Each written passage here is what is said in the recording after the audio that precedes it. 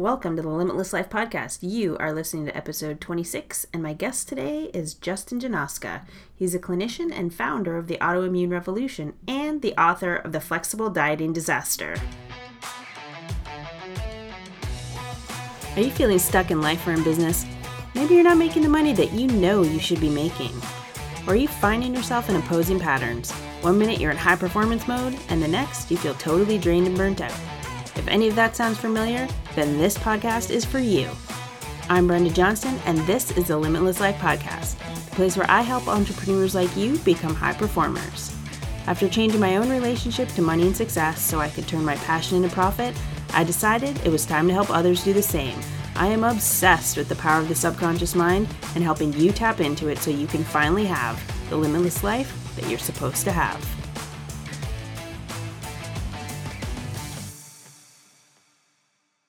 What's up, everybody? Welcome to another episode of the Limitless Life Podcast. I'm happy to be back doing these podcasts. I know that I was gone. I was MIA for a little while. Life and business was just crazy. I actually just got back from an event in Ottawa, which was pretty awesome. I spent the Friday, in a room with 150 people, 150 women to be more specific, helping them break through some of their limiting stories, helping them have some pretty crazy aha moments. It was a really, really cool day all around, and I have to say, I don't think I've ever experienced anything quite like that. I've definitely never been a part of anything like that, so I felt honored to be asked to be a part of the event by my good friend Amanda O'Reilly, who actually has been a guest on this podcast. So if you go back a ways, you will find that podcast. The reason I'm sharing this women's story with you is because my guest today, Justin Janoska, he's a clinician and founder of the Autoimmune Revolution. It's an emerging company that guides women in their healing journeys to reverse their autoimmune disease and reproductive disorders naturally. What's cool about Justin is he pays specific attention on Hashimoto's, lupus, rheumatoid arthritis, multiple sclerosis, PCOS, and endometriosis. He holds a master's in human nutrition from the University of Bridgeport, but he has a very different and unique approach that emphasizes mind-body medicine, which I really, really loved about him. So naturally, he continues to advocate for women who struggle with eating disorders, disordered eating, and childhood trauma. Through his work with his clients, he helps them acquire a deeper understanding of how they got here. He supports them to be with their pain and embrace their truth. Ultimately, Justin is deeply committed and on a mission to help revolutionize how we address and heal women who are struggling with autoimmunity to eating disorders. So, welcome my guest, Justin. All right, so I'm super excited to have you here today, Justin. Let's dive into this. I feel like this is going to be an amazing conversation that could go in many different ways. Agreed. Yeah. The first thing I want to do is just obviously I did a little intro of you, but I always like for my listeners to get the story from the actual person I'm talking to. So can you just give us a bit of a background on like who you are and what brought you to this point in time? Sure. So the Reader's Digest version of this is simply that I have a company called the Autoimmune Revolution. So I work with women who have chronic disease, obviously, and we're all about getting them results and healing them and getting them into remission when doctors have failed them. However, and that started because of my mom and her Hashimoto's and her not getting any answers through modern medicine and not honestly getting much help outside of that with alternative medicine. So when I was in graduate school, I took it upon myself to like really explore this and see like what can we do about this? And I learned a lot. And I said, hey, once, I've healed her, I'm going to do this for other women because this needs to get out there. And it's just not fair. We're kind of being brainwashed in a lot of ways. So my mom was my first client, more or less. So that's why I do what I do. Yeah. So that's why I do that. However, the integration of childhood trauma, I'm sure we'll talk about that, and those sort of issues and eating disorders kind of fell into my lap a little bit later after that, because I had to address it because I knew that it was not only a factor in autoimmunity, but it was also an issue in and of itself that just kept showing up. And why is that happening in the fitness industry over and over again? Hence why I wrote this book, The Flexible Dieting Disaster. And a lot of that is inside of that. So now I integrate both. And it's important for us to do that, because we're never really addressing all the root factors or causes that we say we're doing. And so the thing that I'll say is that because I had to kind of understand for myself why I do this. I didn't really know why. I thought it was because, I just want to help everybody with trauma and eating disorders and things like that, and anxiety and depression.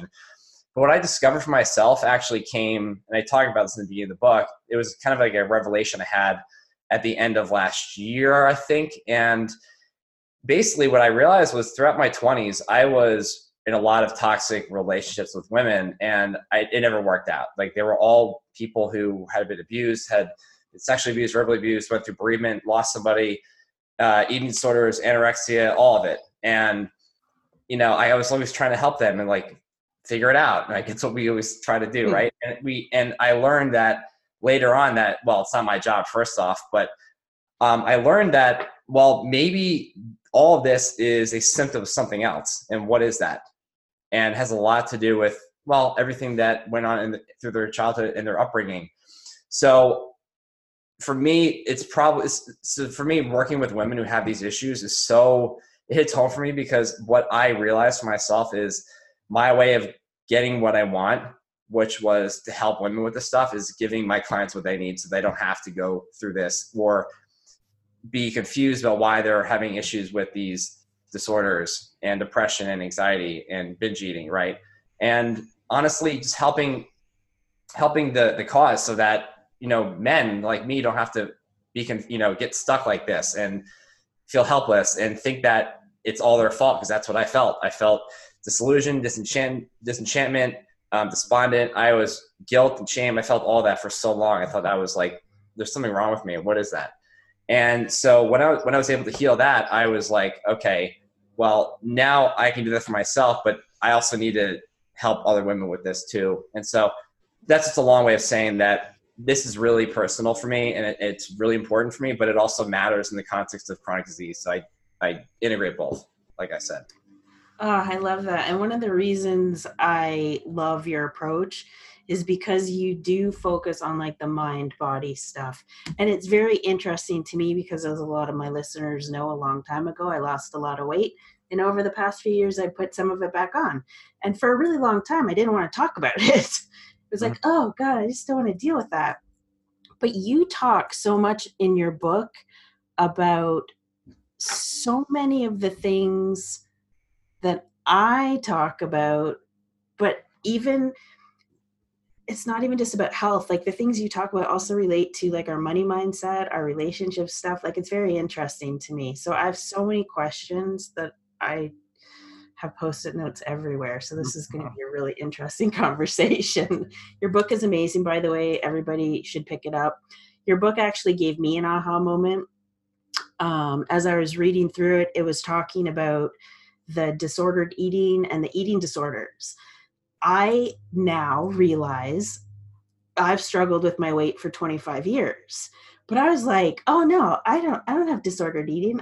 As soon as I'm reading your book, I was like, I actually, looking back, realized I have 25 years of disordered eating. So can you explain to people the difference between disordered eating and an eating disorder? Yeah, it's a great question.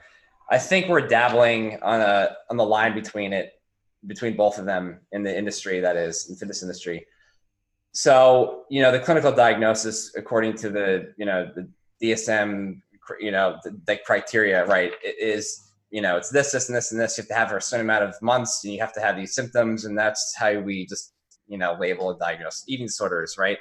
And so that's one aspect, but it's really the disordered eating that I think is more prevalent, honestly, and it probably is, because eating disorders represent, I think in the book I mentioned 2% of 1 or 2% maybe of the population. And I think we're all really mostly in the disordered eating camp. And that's hard to define, because what does that look like? And that's kind of what I'm trying to do with this book, is shed light on that and say that we're actually all really we're all exhibiting disordered eating habits to a degree, and we don't really realize it, because we're counting macros, we're doing calorie counting, we're weighing our food, and then, we say that we stopped doing it, yet we're still counting macros in our head. And I've done that. And guess what? You think that's not disordered eating or thinking? Yeah, of course it is. And so that's what I'm trying to say. And a lot of people, I think, are not coming forward and sharing this because maybe it's embarrassing or it's shameful, whatever that may be. And so that's why it's hard to gauge kind of the ubiquity of all this and see how many people really have all this.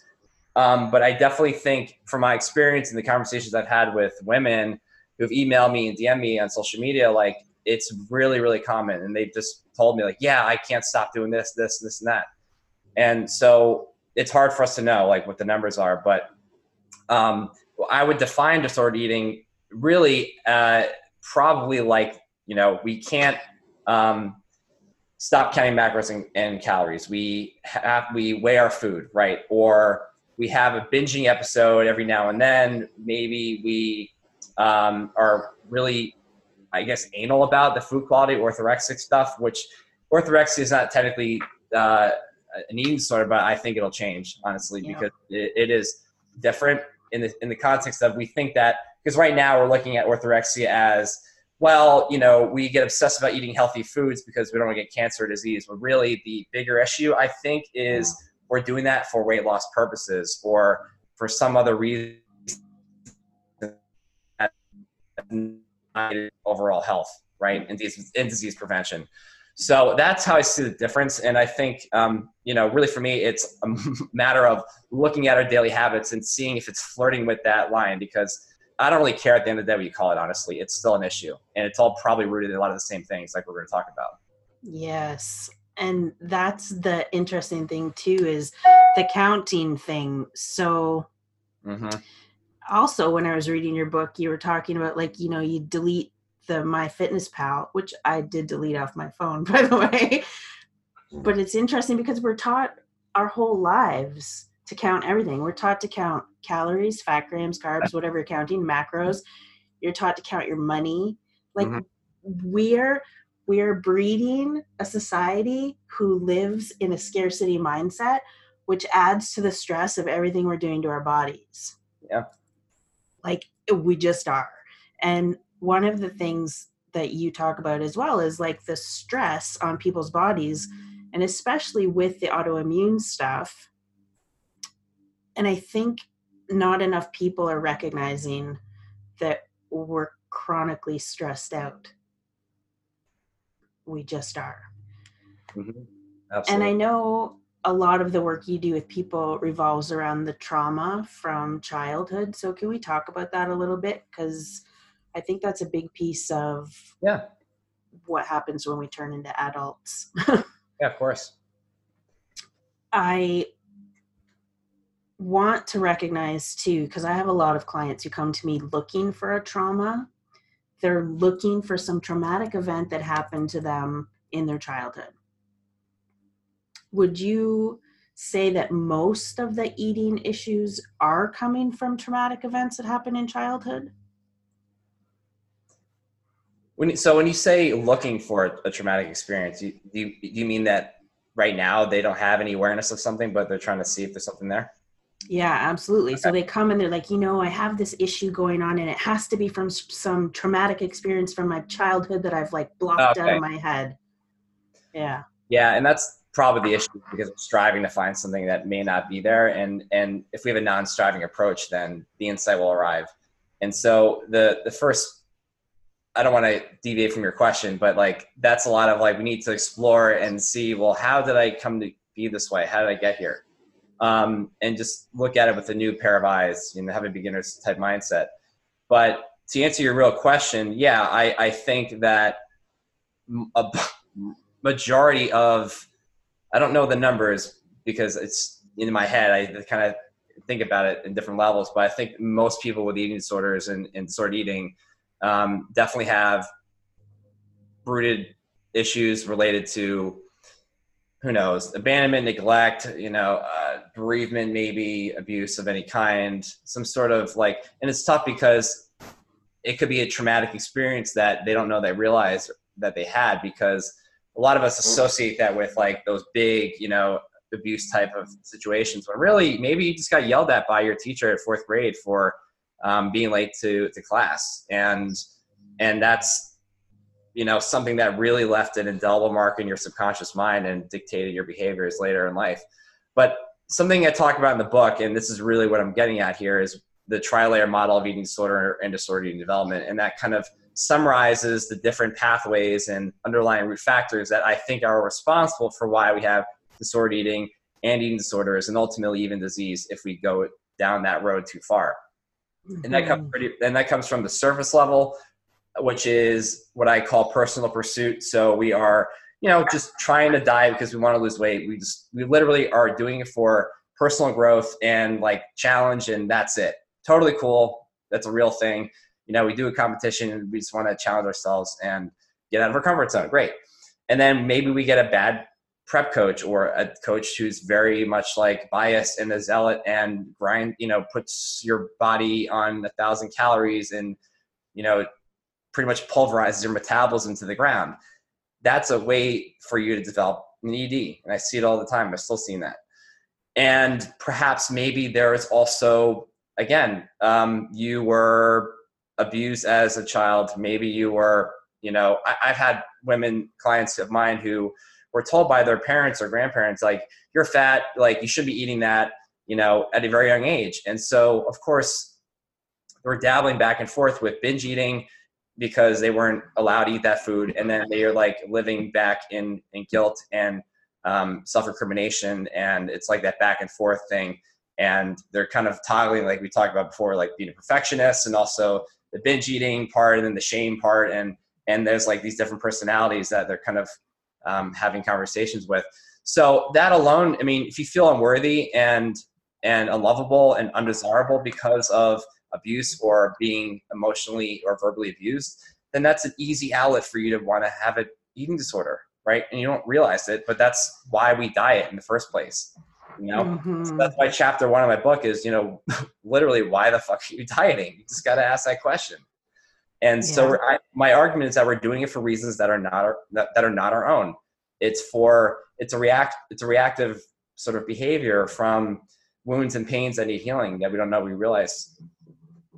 Yeah. And I think a lot of people, and just doing the work that I do and my own healing journey, it was a big realization to recognize that like self-worth, self-love, and self-compassion, those three things, man, if we're missing those in any area of life, it will affect so many other areas of our life. I'm really happy that you talked about how the trauma experience could just be something like your fourth grade teacher yelling at you. Mm-hmm. Because like with me, I had a great childhood. I'm an only child. My parents gave me whatever I needed, basically. But what's funny is I was a model. And I specifically remember there would be times before we were going to do a runway show being told, oh, you don't need to eat lunch because you already ate breakfast. You just drink some water and have some soup because you need to fit in the clothes. Mm-hmm. And so it's that kind of stuff. And I don't know if you guys have this where you are in Texas, but do you have Dr. Bernstein's there? It's like the medical weight loss solution. I've heard of it. I'm using air quotes. So years ago, before I started my journey the healthy way, I did Dr. Bernstein's. And so basically what it is, it's this medical approach to weight loss where they inject you with all sorts of vitamins and stuff.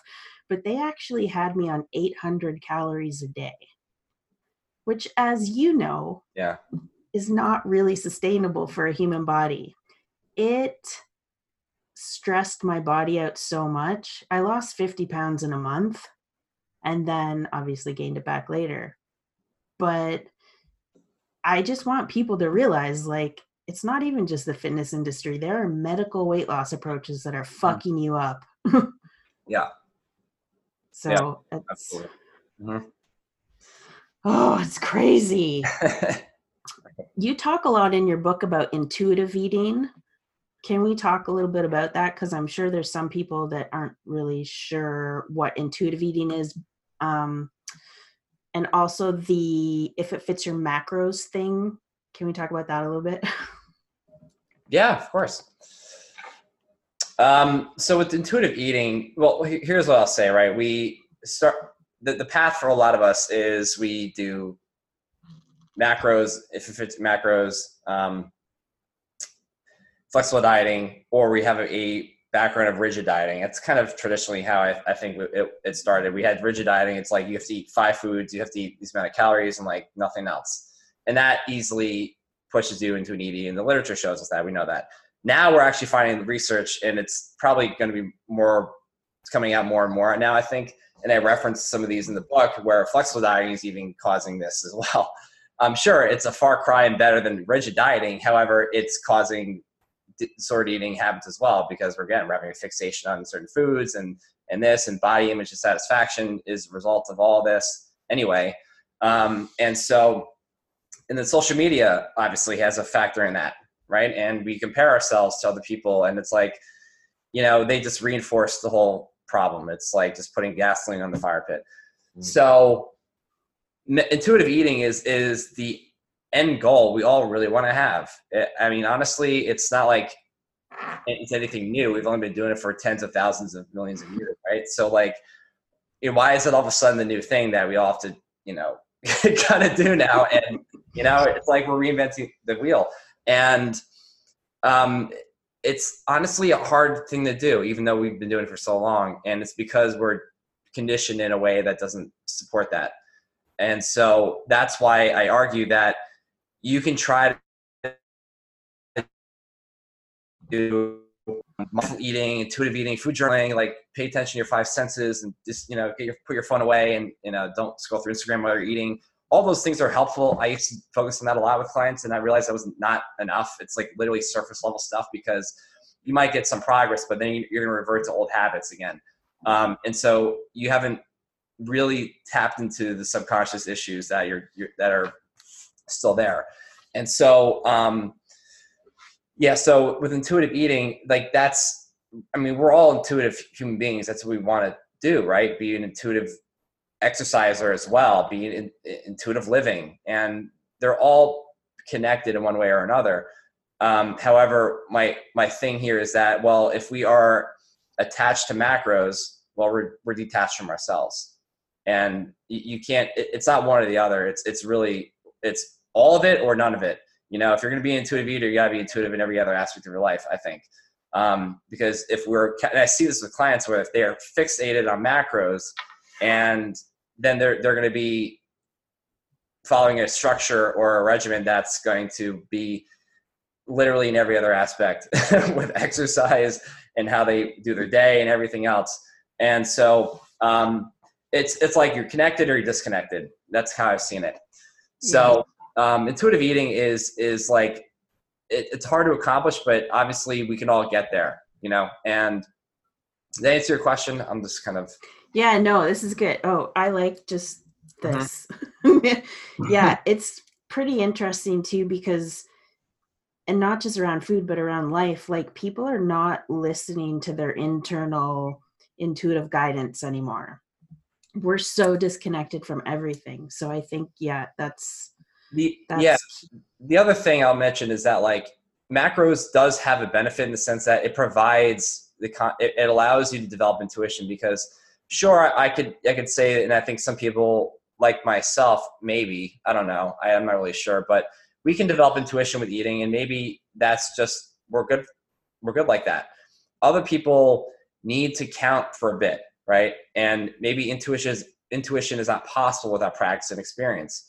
And that's the other side of the coin, right? And so it kind of just depends on the person. But, for me, I could, now that I think about it, when I was counting macros and doing all that, I think I developed a better intuition afterwards. But maybe we just need to give it a shot and explore doing it on our own. But you're not going to be able to do that if you're still struggling with deeper rooted emotions and things that are kind of driving your obsession with weight loss. Because that's honestly why we're counting macros in the first place. Yeah. Right?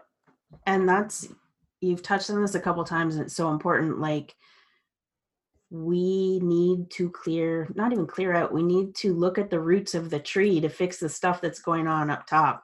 Hmm. Like, and also not, it's not about killing off these parts of ourselves. It's about embracing them and understanding why they're there. And you have a process in your book called the biology timeline, Hmm. um, which I really like because I do work timeline therapy. Yeah. But you have people, and I want to talk about this because this is something that the listeners can actually do. You have people kind of figure out, like, what's my story? So can you walk us through how somebody would go about doing that? Yeah. So I think that all of us as humans have recollection of some parts of our life that we just never forget. We know that at 5 years old, we saw a death. We know that at 9 years old, we were homeless. And we maybe, at 12 years old, we had a hospitalization and, we got really sick. And then at 15, our parents got divorced, whatever. There's some significant events in our life that we just don't forget. And so my whole idea, and, it's something that I think a lot of people do already, is just trying to map this out and see, okay, well, what are these major events and experiences that maybe are still, kind of hanging out in the background, and let's just explore it and see what's going on.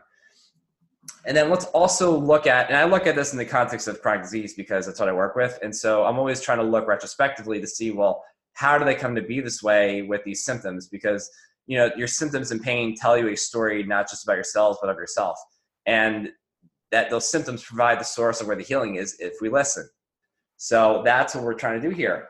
And so we can see that maybe they developed migraines and they had gut issues and they had some sort of terrible joint pain, like after a certain event or experience.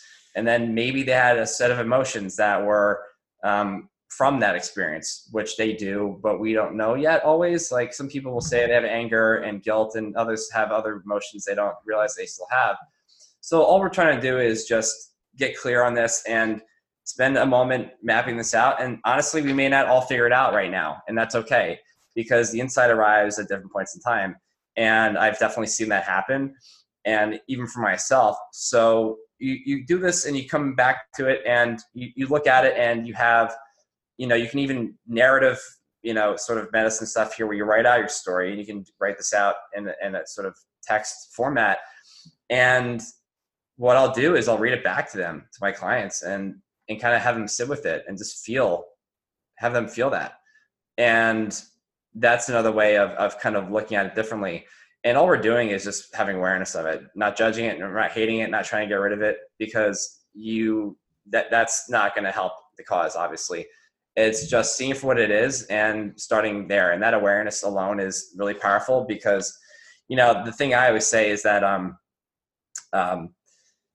it's really the truth that liberates, right?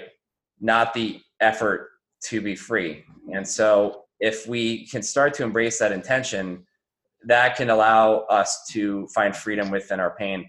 And it's something we have to learn to adapt, because obviously what we're doing currently isn't helping, right?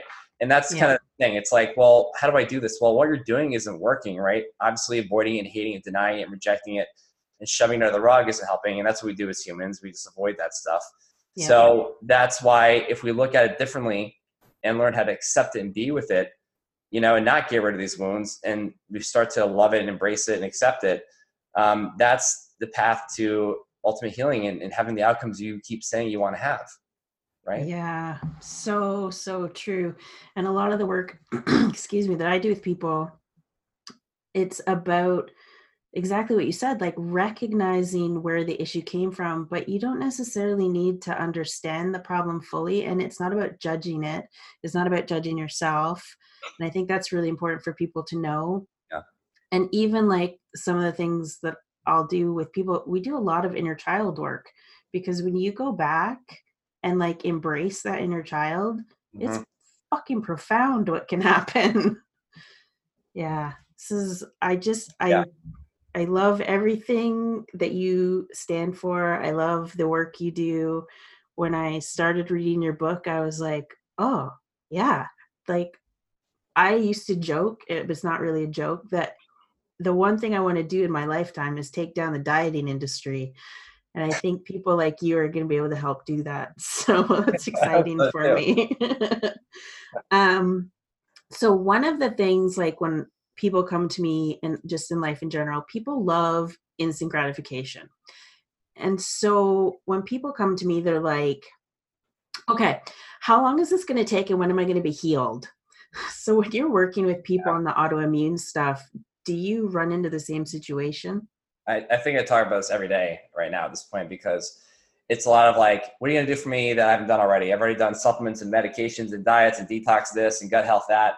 And, like, what's your new approach? Honestly, it's you. It's integrating you in the process. And I'll come back to that in a minute, but we have this mentality, and it's literally why we're going to be stuck and sick if we don't change this, because it's like, hey, we go to somebody and we're like, hey, fix me, fix me, fix me. Right? What are you going to do? But yet, in the cornucopia of all the things we're doing, right, with the detox and the diet, which still matter, but we're missing one ingredient, and that's your own participation, right? And that's obviously involving our awareness and consciousness. And that's a lot to do with your relationship with your disease. And because a lot of people who have that mentality, I find with autoimmunity, who have this fixation on trying to get out of this as soon as possible, they have a really shitty relationship with their disease. They're like, they're hating it, they're judging it, they're talking about it with other people, they're blaming doctors, they're constantly talking about it in Facebook groups, which is like the most toxic environment I see for this stuff. And it's Yes. all very unhelpful, and it just breeds the victim mindset. And then at some point, the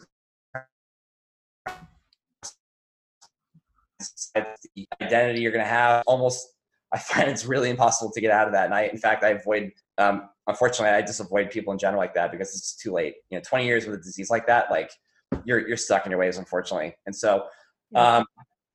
so the idea is like, we need, and that's the challenge for me, is because I am trying to help people understand that, yeah, I get that you go to this person and that person, you're expecting a to-do list of things to heal, but it's not how I work, right? I'm actually not giving you things to do. I'm going to recommend things, but I'm helping you engage in your own healing journey, so that you can find the inner wisdom that's inside of you on what needs healing, not only from a mental, emotional place, but also with yourself, right? Yep. And your relationship with your wounds and with yourself and your disease. And so like that's, and ultimately finding out what your intuition is going to say, because I'm not going to be with you holding your hand the rest of your life. So we have to help you find the wisdom to see, well, how can I make sure I manage my disease in a way where I don't have flare-ups or I relapse, And that's a lot of just experience, and you're gonna have to trust your instinct on this and know what's gonna push you over the edge, right? Maybe you need to get away from certain people or get out of certain situations, and that maybe you shouldn't be like climbing up a mountain, every weekend because you like hiking so much. I don't know. You gotta know your threshold. And so that's a lot of what I'm trying to do. And that's just something we figure out together, not like I need to tell you what that is right away. And so it's all a matter of being open to a new and different solution. And so if you're willing to do that, that is really where we need to go if we want health again and optimal wellness. But a lot of us, unfortunately, in the society we live in with modern medicine, kind of giving this sort of, or planting the seed of like, yeah, I'm going to fix you with this medication. It's really hard to be receptive to something else like this, which involves you, because it means you got to do work. And that's like, we don't want to do anything. We just want to be told what to do and have it done on us. Just give me the magic pill. Yeah. It's interesting. I had a conversation with a man one time, and he wanted, air quotes again, he wanted to change his mindset, and he was very unhealthy, and he had already had like a bypass surgery. And his response to me was, well, I don't really need to change the way I eat, because if anything happens, the doctors can just fix me. Yeah, right. And I was like, whoa, we are not going to be able to work together. But I love that you say too, like that you don't, it's not that we don't have a process, but we don't have a thing that we can map out, because that's one of the challenges that I run into is people are like, well, what's your process? My process is, are you willing to get curious about what is Mhm. going on inside of you and see other opportunities? That's my process. It's about getting you to learn about yourself. And it's the same as what you're doing with people. So I love this. Like you're talking, I'm just sitting here shaking my head like a maniac because this makes me happy. It's the yeah, and it's the greatest challenge. I say this all the time. My challenge is not helping people. That's honestly the easy part. The hard part is helping people be open to something different and Yeah. participating in this, because that we got to start with that. If you're not willing to do that, then it doesn't matter what tools I have. Yeah, it's so true. And I love the whole kind of the fact that the autoimmune stuff obviously starts in your gut as well. And like, I've always been a big advocate of like the gut and mind connection. So I love that you're talking about this stuff too. And I love that, you know, you're just making it simple for people to understand too why this is happening. Like, if I look back, like, I was diagnosed with a thyroid problem when I was 15. So I'm going to be 45 next week. 25 years ago, thyroid problem, they were just like, oh, here, take these pills. Like, nobody looked at where the problem was coming from. Yeah, unfortunate, really. Yeah, it really is. Oh my gosh. I also, God, I just have so many things that I want to talk to you about. We could just talk for like 100 hours here. One of the funny things that you had in your book that I really loved, and I think it's right at the beginning of the book, is you wrote, I didn't want to write this book. Yeah. How did your book come to be? Yeah, and I think it started with my frustration with the industry and all the bullshit I was seeing with doctors. I'm sorry, coaches and macro coaches, and just crushing young women like 18 to 20, 21. And they'd fill out applications to work with me, and I would see this like, yeah, my coach did this, I'm afraid of food and like stuck on macros. And so that was a huge impetus for me to write it. But then because it wasn't a huge priority at the time, it took me about 3 years to finish it because, obviously other things were going on for me. And I'm actually really glad that it happened, because I learned more about things like with the trauma and the emotional side of things that really were fueling all this, or being involved rather. And that's when I knew, like, okay, I got to step it up and do this, because now I can see it's much more complicated than just like really bad coaches and social media. Mm-hmm. So, yeah, I didn't want to write it at all. I mean, I never thought I'd be writing a book, period. But I just felt like I had to do it because I truthfully just do not want to see young women suffer anymore that they don't deserve. They really don't. And you can't get rid of social media, the influencers and all the Fitspos and all the people out there that are kind of leaving a mark on them, and sort of just instilling this belief that you got to eat a certain way, look a certain way, exercise a certain way, whatever that is, and we model after them. So my whole idea is to get them prepared or help them explore their own life so that they can make decisions now that will support them in their growth and where they want to go and their purpose and that sort of stuff, versus being dictated by social media. They can have awareness to see what's going on so that they're not affected by it as much. So it's a little bit of that, but it's also a little bit of like, yeah, we need to look backwards and see, well, what are our patterns of behaviors right now that maybe are stemming from this. So this is really all preventative stuff, really, that I'm thinking about when I write this book, when I wrote it, is what can we do now so that it doesn't get into this complicated mess years down the road? With basically looking at disease and depression and anxiety, which I see all the time. It's like, who doesn't have anxiety or depression these days? Yeah. It seems like everybody does. And we're not special. No one's special, honestly, anymore. It's all there for a reason. We're just not looking deep into it to see what it can tell us and why it's there. And we're masking it with pills. Here, Right. take a pill. Just Yeah. take a pill. So in your book, you have 3 major takeaways that I want to kind of talk about that'll help people? Because I want the people listening to this, and always when they're listening to this podcast, to be able to take stuff away and start implementing or make changes. So can we talk about the 3 major takeaways in your book? Yeah, so we've kind of touched on all of it, well, some of it a little bit, at least step one, which is awareness. And that's the biography, biology timeline. And that's a great place to start. It's just being aware of old wounds. I mean, really, that's what we're trying to do, is just explore and see, like, well, what do we, because honestly, we could be the healthiest person on the planet. We all probably still have shit that that deserves healing and needs healing. At least if we want to be like, next level better humans and, be the best we can be. So it's just like looking at it, be like, do we actually have these blocks, and are we hanging on to like abandonment and anger and resentment and guilt and blame, things that aren't serving us now as an adult, but it did as a child maybe. So that's step one, is having awareness of this and trying to embrace it and see it with new eyes. And then the second step here is being. So we talk in the book about being before becoming. And I think it's a huge mistake. And I know some people do this, and it comes back to that whole striving of like, get me out of this. I want to get better and be, this new person. But we have to literally and try to be where we are first, right? One thing I say is a quote from somebody, I forgot who. Change occurs when one becomes not what he is. How does it go again? I forgot. Change occurs when one becomes what he is, not when he becomes not. Right. And that's the whole idea of, you got to be where you are. You got to accept it. You got to recognize things. You got to have new intentions. You got to have compassion and kindness and curiosity, and not judging, letting go. And that's the first part of that, because then that's going to allow you to explore it. And by that, I mean, we can see like, well, what are the opportunities here?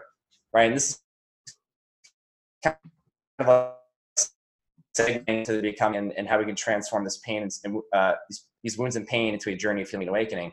Is, what are the opportunities here, right? Is there an opportunity to do the pain differently? Is there an opportunity to give myself the emotions and things I didn't get? Is there an opportunity to stop my self-defeating behaviors, right? Those sort of things. And then we can start to explore like the meaning of it. Like, well, what can I do? Because I think, I don't know if you agree with this, but I think the most powerful thing is giving what you want to others, right? And also giving it to yourself. We need both. Yeah, 100%. And so for me, I've defined meaning as that, giving it to others, right? And so that was the meaning for me, and my wounds was helping women with this. And by doing that, I kind of got what I needed and what I wanted at the end. And so that's how I define meaning. And that's what becoming really all is about, is getting clarity on where you want to be and how you want to transform this. And, because the one thing we should all really embrace is that in all the darkness of where we are in our life, there's a glimmer of light that really is probably your way out of this. And it's also the very thing that is what we need, right? We want to see that there's positives in the darkness and all the wounds that we have. And that's it. That's the entire idea of seeing that pain is your teacher and illness is your opportunity, and that we're all in this together. No one's alone. So it doesn't help that we're all being victims. It doesn't help if we're all being victims and trying to just, do nothing about this stuff. It's like, how can we really, take it, how can we step it up a notch, feel empowered, and use this to help others, because we all can do it, but we have to do it for ourselves. And so that's becoming, it's just putting into action and trying to give what you want to yourself and give it to others as well. And how that looks for you is different from me. So it's a matter of just being patient and letting that insight arrive. It's like, well, what can I do? How can I use this in a way that's going to be for a greater good? Love, love, love, love. Yeah. And it's interesting too, because people often feel this guilt around putting themselves first. And you even have a chapter in your book or a section in your book that's like why you need to put yourself first. And it's something I always talk about. And I struggled with it at first. I was like, no, I got to give to all my clients. I got to give to everybody else. No, you got to give to yourself. Yeah. So I loved Definitely a And huge problem. It's especially in the autoimmune space because a lot of the women I work with are very committed, overdriven, type A, OCD. You got to be super mom, do everything. And why? And think about this: why did some of those behaviors happen? Because maybe it came from childhood, right? Maybe like they just feel like they had so maybe like enmeshment, right? They had to be the person as a kid where they had to take care of their adult, their adults or their family members, and therefore they're going to carry that pattern into their adulthood now, and the irony is that, well, what if they get too sick because they do that so much? Well, then their kids are going to be doing what they did as a kid. So, yeah. so that's why we got to spend time putting ourselves first. It doesn't mean you can't do what you're doing, but you got to know your boundaries, right? Yeah, and I mean, there's so many layers of how our beliefs are formed, but that what you just said is one of them. One of the main ways some of our beliefs are formed is we model what we see. For me, I saw the adults around me dieting Yeah. all the time. So that was normal to me. If you weren't on a diet, that wasn't normal. We model this stuff. And it's interesting too. You talk about like the joy in things and going that way. And you have a quote in your book, or I'm going to quote your book. You said, if you tallied up the number of times you associated the word joy or fear with a cheat food, what would you have a higher number of? And that's interesting because fear is so connected to so many things, including body image. And so I loved that. It is true though, because we associate dieting with pain instead of the benefits we're going to get from feeling better, not necessarily from dieting, but from eating well. So, so 100%. much stuff here. I, yeah, everybody just needs to buy your book. It's on Amazon. I'll put the link in the show notes when I'm done with this Yeah. because yes, we're talking about autoimmune disease. Yes, you help people with that, but it ties in so much to every other area of our life as well. These beliefs, the self-worth, the self-love, the self-compassion, or the lack of it. Mhm. So I have a question for you because you're a guy working with women with autoimmune stuff. Do you get pushback from people on this? Um, I used to. I think. Well, let me put it this way: nobody tells me this to my face, or I don't get DMs from people at all. Really, I can't remember the last time I got anything like that criticize me. But I do know that, yeah, in some areas of social media, I have seen things, and I know that people talk behind my back about it. And honestly, there are a lot of feminists, and it's just like that's how it is. And they don't like that I do this, probably because they are people that need my help. Not to say that I'm like better than or anything like that, but like because they have their own wounds, and I see that differently now. Yeah. Yeah, I would be upset and annoyed by it, but now I'm like, okay, well, it's really a reflection of them. That's why they're acting this way. Because I'm on your side. I'm not here to like to suppress your issues or talk down or belittle it. It's just like how about you just be open-minded a little bit here, but it's not my job to do that. But yeah, I don't get anything, but I know it's out there, and it probably still is going on. Well, it comes back again to being open minded. And also, you said something beautiful a few minutes ago. We're all one. It's the law of oneness, man. If Yeah. you look at like a row of crops, they look like single crops, but the roots are all connected. And so when we all come together and start dealing with things, I think it's going to shift in a much bigger way. I also think there's people out there that are not going to like that there's people like us making these shifts. No, I'm they're not. fine with that. I'm Yeah. totally cool with that. Yep, I am too. So, is there anything else that you want to leave the listeners with? uh, is there anything else? Um, yeah, I think it's going to be a lot of what we kind of talked about, which is, yeah, if you have unexplained symptoms and depression and anxiety, mental health stuff, and even like severe migraines and gut pain and things that hasn't worked for you, nothing's worked for you where you've done this detox or supplements or diet changes.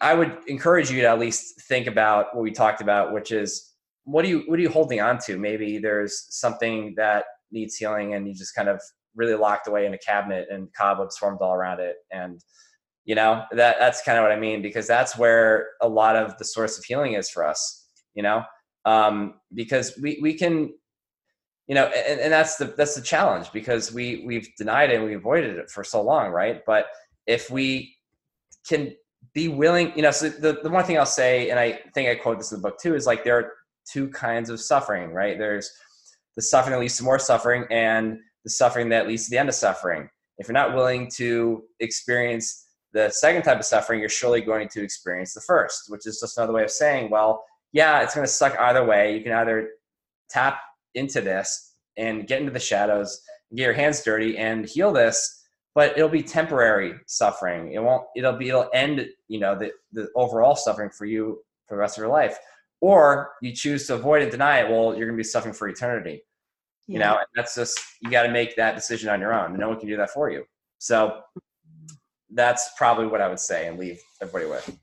I love that. And before I ask you the question that I ask everybody, what is the best way for people to find you? Yeah, sure. So really it's two things. It's Instagram, which is at Justin Janoska. Janoska is my last name. How you spell that? And so I really speak on a lot of things related to this stuff, mind, body stuff, but also it's all women's health in general. And the autoimmunerevolution.com, that's our website. And that's where we just have information and a lot about what we offer for reproductive disorders, and including PCOS and endometriosis, and also obviously autoimmune disease. And that's pretty much it. And I'm going to have links to all these in the show notes to make it easy for people to find you. Oh. My last question for you, and I ask this of everybody. What does living a limitless life mean to you? Yeah, that's a good one.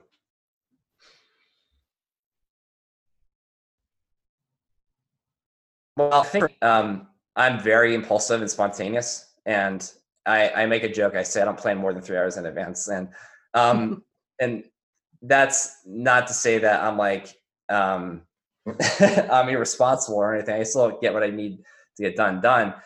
But to me, I think feeling limitless is knowing what you're capable of, and then doing it on your own terms, where you don't care what people think. You don't care about judgment or pushback. And it's kind of like what I'm doing right now, honestly, to a degree, is I know I get it and I know it's out there, but I feel like you are limitless if you can do this stuff and pursue what you want, and kind of live in a way that's in harmony with who you are. And then like the sky is so vast and you can literally achieve anything you want.